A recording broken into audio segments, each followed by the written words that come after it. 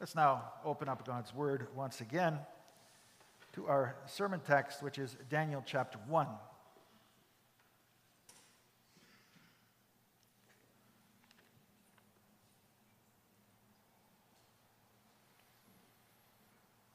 And as we'll hear in the message, Daniel was a contemporary of Jeremiah.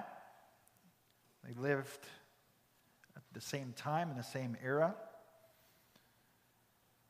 And so that connection also comes into play in this sermon. Daniel chapter 1, beginning at verse 1, reading through to the end of the chapter, this is the word of the Lord. In the third year of the reign of Jehoiakim, king of Judah, Nebuchadnezzar, king of Babylon, came to Jerusalem and besieged it. And the Lord gave Jehoiakim, king of Judah, into his hand with some of the vessels of the house of God. And he brought them to the land of Shinar, to the house of his God, and placed the vessels in the treasury of his God. And the king commanded Ashpenaz, his chief eunuch, to bring some of the people of Israel, both of the royal family and of the nobility, youths without blemish, of good appearance and skillful in all wisdom, endowed with knowledge, understanding, learning, and competent to stand in the king's palace, and to teach them the literature and language of the Chaldeans. The king assigned them a daily portion of the food that the king ate and of the wine that he drank. They were to be educated for 3 years, and at the end of that time they were to stand before the king. Among these were Daniel, Hananiah, Mishael, and Azariah of the tribe of Judah. And the chief of the eunuchs gave them names. Daniel he called Belteshazzar, Hananiah he called Shadrach, Mishael he called Meshach, and Azariah he called Abednego. But Daniel resolved that he would not defile himself with the king's food or with the wine that he drank. Therefore he asked the chief of the eunuchs to allow him not to defile himself. And God gave Daniel favor and compassion in the sight of the chief of the eunuchs. And the chief of the eunuchs said to Daniel, I fear my lord the king, who assigned your food and your drink. For why should he see that you were in worse condition than the youths who are of your own age? So you would endanger my head with the king. And Daniel said to the steward, whom the chief of the eunuchs had assigned over Daniel, Hananiah, Mishael, and Azariah, test your servants for 10 days. Let us be given vegetables to eat and water to drink. Then let our appearance and the appearance of the youths who eat the king's food be observed by you, and deal with your servants according to what you see. And so he listened to them in this manner and tested them for 10 days. At the end of 10 days, it was seen that they were better in appearance and fatter in flesh than all the youths who ate the king's food. So the steward took away their food and the wine they were to drink and gave them vegetables. As for these 4 youths, God gave them learning and skill in all literature and wisdom, and Daniel had understanding in all visions and dreams. At the end of the time, when the king had commanded that they should be brought in, the chief of the eunuchs brought them in before Nebuchadnezzar. And the king spoke with them, and among all of them none was found like Daniel, Hananiah, Mishael, and Azariah. And therefore they stood before the king. And in every matter of wisdom and understanding, about which the king inquired of them, he found them 10 times better than all the magicians and enchanters that were in all his kingdom. And Daniel was there until the first year of King Cyrus. Thus far, the reading of God's word. May God bless the reading of his word as well as the proclamation of his word this afternoon. Following this sermon, our song of response will be Psalm 16, the stanzas 4 and 5.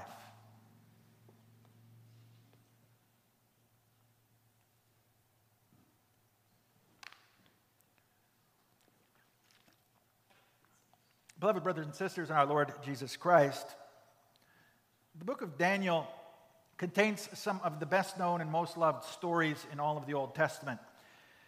And if, like me, you grew up hearing Bible stories, reading story Bibles, then you'll remember these stories. Daniel in the lion's den, Shadrach, Meshach, and Abednego in the fiery furnace, the writing on the wall, the vision of that giant statue being destroyed by that stone that fills the earth.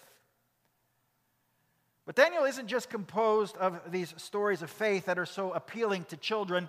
It also includes some of those apocalyptic visions that are so fascinating to so many people who are always on the lookout for the Great Tribulation and the rapture. People who like to calculate the symbolic numbers. People who find the European Union and the United States and Russia and the modern state of Israel on the pages of Daniel. But before we get to these exciting stories and the fantastic visions, we start with an introductory chapter that sets the stage for everything that will come. In chapter 1, we're introduced to the main human characters in this book, Nebuchadnezzar and Daniel and his three companions. And we learn about the geographical setting, which is the land of Babylon. We learn about the historical setting. After the siege of Jerusalem, when the Babylonians brought a number of Jews back to live in Babylon. And throughout this chapter, we will see that the main character isn't really any one of these human characters at all. It's God. So we begin with the historical details. You could say that Daniel describes what happens first as a historian and then as a theologian. It was the third year of Jehoiakim's reign. Nebuchadnezzar, king of Babylon, besieged the city of Jerusalem. But we know that history is much more than just a series of chance events without a goal, undirected, meaningless, and purposeless. History, all of history, is in God's hands, and He's directing all of these things for His own purposes. And right here in verse 2, we see one of the central themes of the book of Daniel. The Lord gave Jehoiakim, the king of Judah, into Nebuchadnezzar's hand, with some of the vessels of the house of God. Now, Nebuchadnezzar may have thought that his might, his own personal attributes, his greatness had given him yet another victory. And when he placed the vessels of the temple of Jerusalem into the temple of his own gods, he may have thought that it was his majesty or the greatness of his gods that had allowed him to humiliate the God of the Jews. But ultimately, it was the Lord who was showing His greatness. And He was doing so by means of this earthly king. And so the Lord was using Nebuchadnezzar to fulfill His promises. Now, the Lord was also showing His faithfulness to His word by means of this first stage in the defeat of the southern kingdom, the kingdom of Judah. Because God's covenant people had rejected Him. Outwardly, they may have been doing all of the right things, but in reality, they had rebelled against Him. They were being conformed to the world around them instead of being the light to the world that God had called them and created them to be. They were seeking help, not from the Lord, but from the political alliances with the nations around them, from the false gods of these nations, instead of humbly trusting in the Lord who had delivered them from Egypt and who had brought them to the promised land in the first place. And because of this, the covenant curses of Deuteronomy chapter 28 were being fulfilled. Deuteronomy 28, verse 25 says, "The Lord will cause you to be defeated before your enemies." Verse 32 of Deuteronomy 28, "Your sons and your daughters will be given to another people, while your eyes look on and fail with longing for them all day long, but you shall be helpless." And verse 36, "The Lord will bring you and your king whom you set over you to a nation that neither you nor your fathers have known." All of this was happening. But why was it happening? Because you did not obey the voice of the Lord your God to keep His commandments and His statutes that I commanded you. In verse 45 of Deuteronomy 28.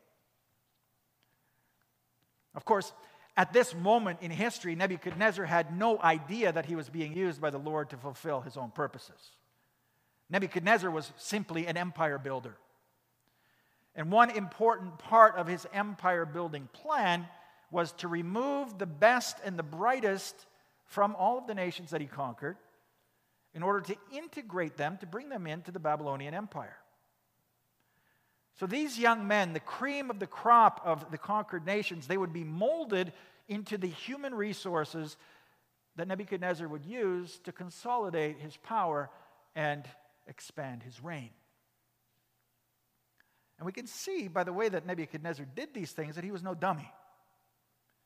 Now, he knew exactly what he needed to do in order to take full advantage, in order to make the best use of these human resources.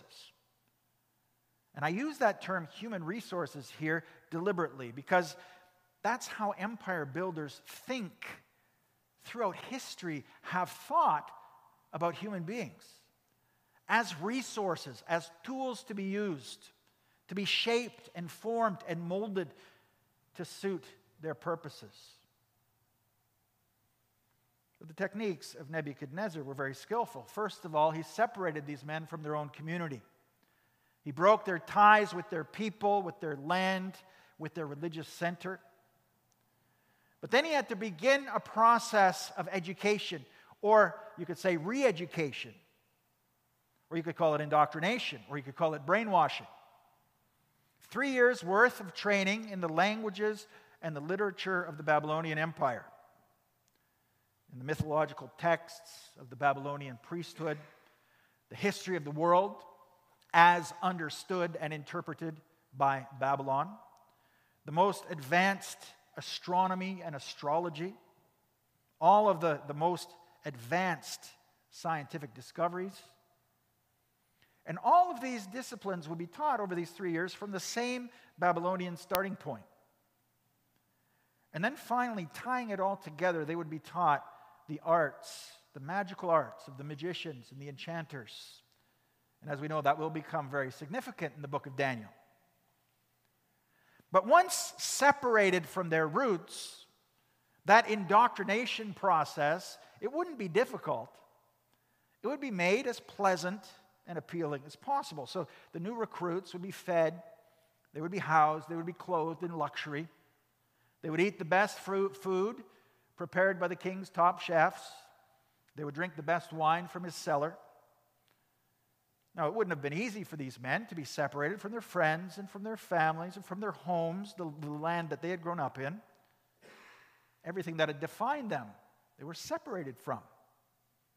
But Nebuchadnezzar knew very well that when it comes to the choice between the carrot and the stick approach, the carrot is always far preferable. He knew that you can gain an ally much more easily using positive reinforcement by making people do what you want them to do rather than by forcing them to do it. And so that's what he did. And then the final step in the process, the final step was to give these men a new name, a completely new identity. Now, those old names that reminded Daniel and Hananiah and Mishael and Azariah of the Lord, Yahweh, Elohim, the covenant God of Israel. Those names that reminded them of all that the covenant God of Israel had done were changed. They were replaced by names that would instead remind them of the Babylonian gods. Because in order to really assimilate these young men, their religious roots had to be severed in the first place. And so the purpose was clear.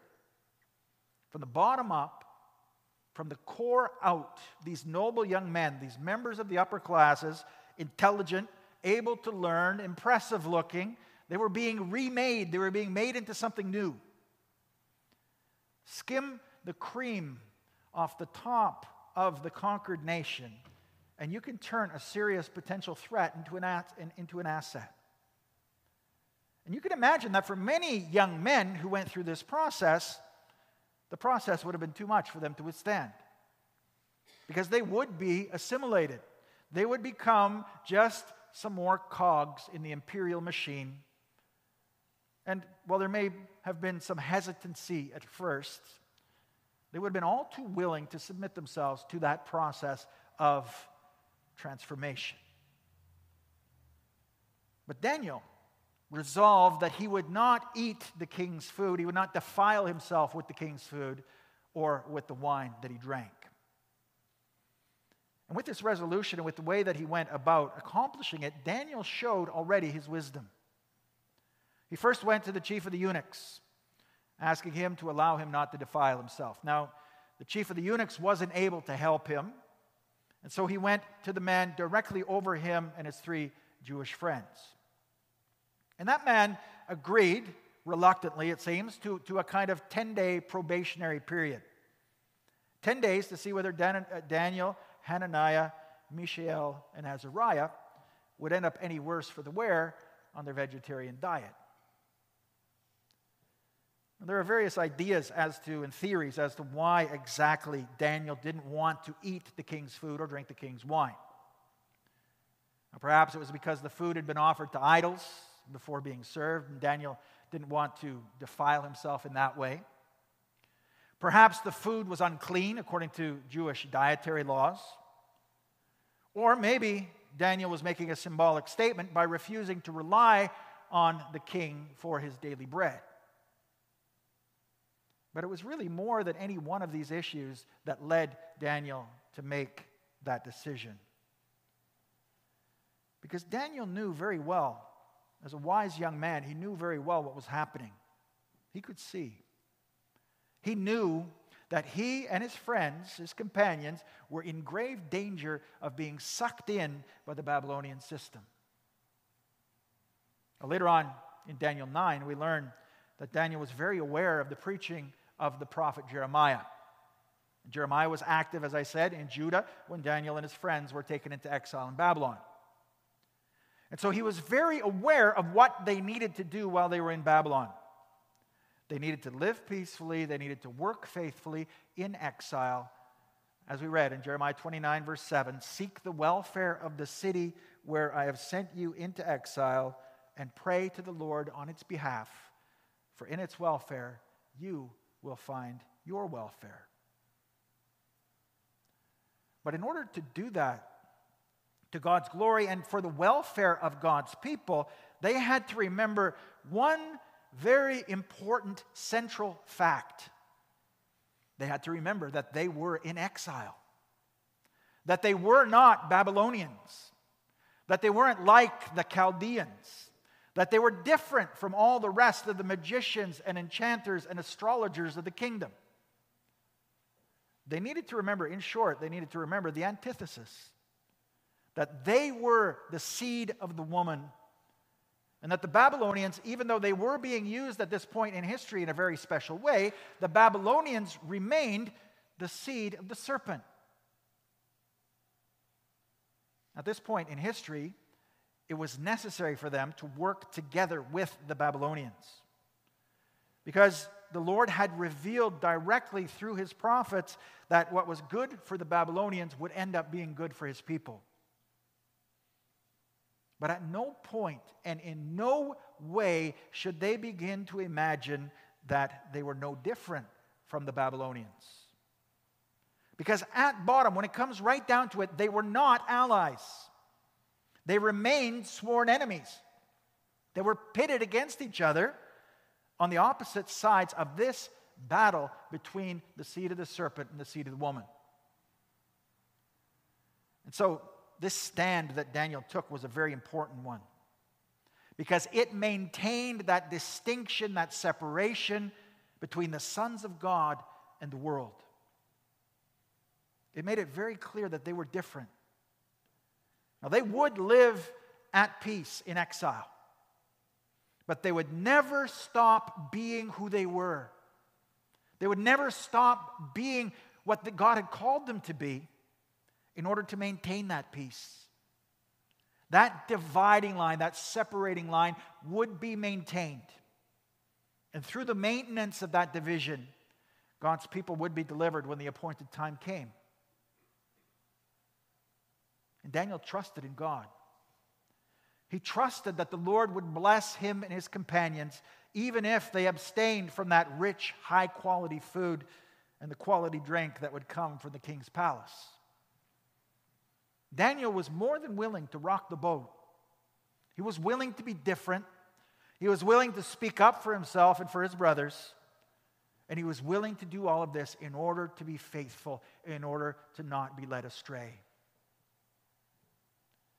And as we see in the text, the Lord blessed Daniel's faithful choice. The Lord not only kept these young men strong and healthy, despite the fact that they were surviving only on vegetables, if you can imagine. But he also gave them skill, learning in all literature and wisdom. Daniel himself, who was leader of the group, received a special personal gift from God, which would prove to be very important, which was understanding in all visions and dreams. And so when the time came for them to appear before the king, Nebuchadnezzar himself could see immediately that they were 10 times better than all the magicians and enchanters that were in all the kingdom. And why was that? Well, it wasn't because of any personal attributes within these young men, Daniel, Hananiah, Mishael, and Azariah. It wasn't because they just had some kind of natural talent that they developed within themselves, because verse 17 makes that very clear. Just as the Lord gave Jehoiakim, king of Judah, into Nebuchadnezzar's hand, verse 2, the Lord gave. Just as God gave Daniel favor and compassion in the sight of the chief of the eunuchs, in verse 9. So God gave Daniel favor.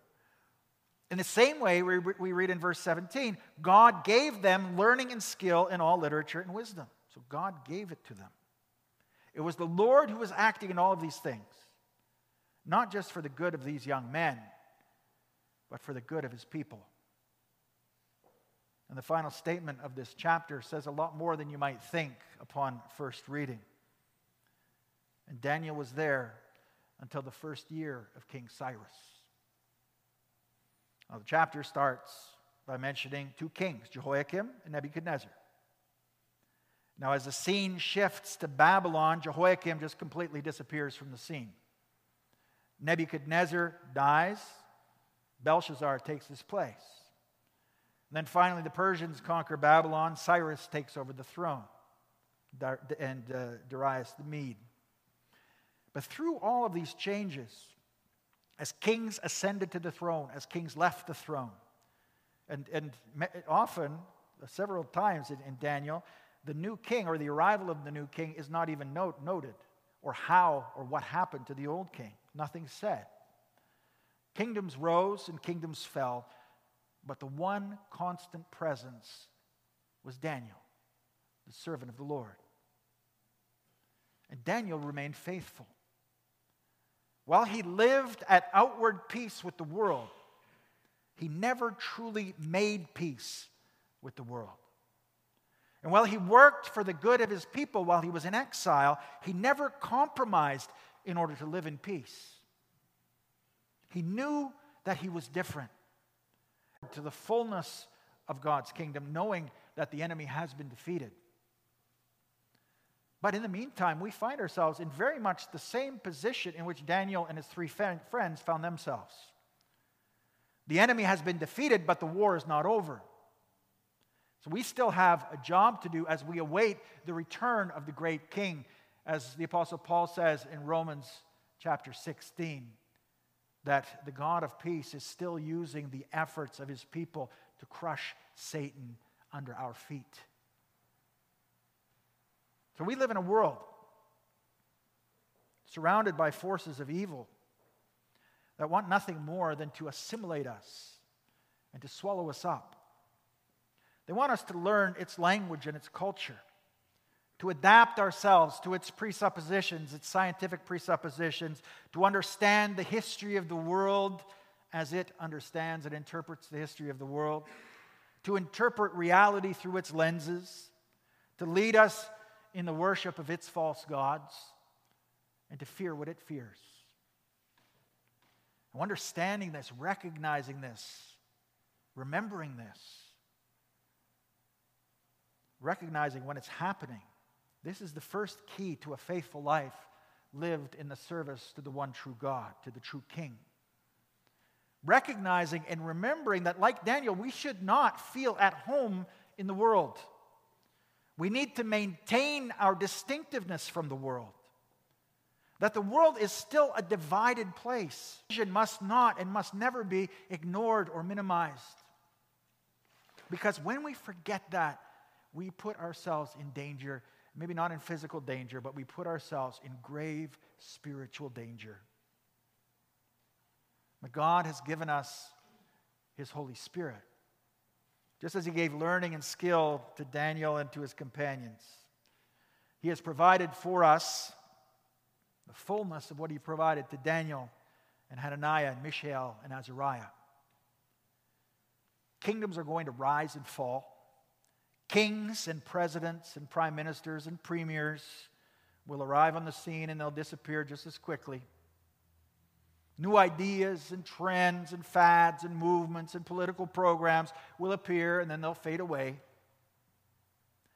In the midst of all of this, in the midst of all this turmoil and upheaval and constant change, our call is to remain distinct.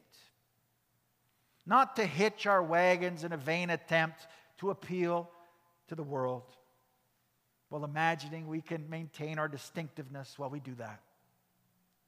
Not to try to create a false peace with the world when that peace is impossible. And we can do that.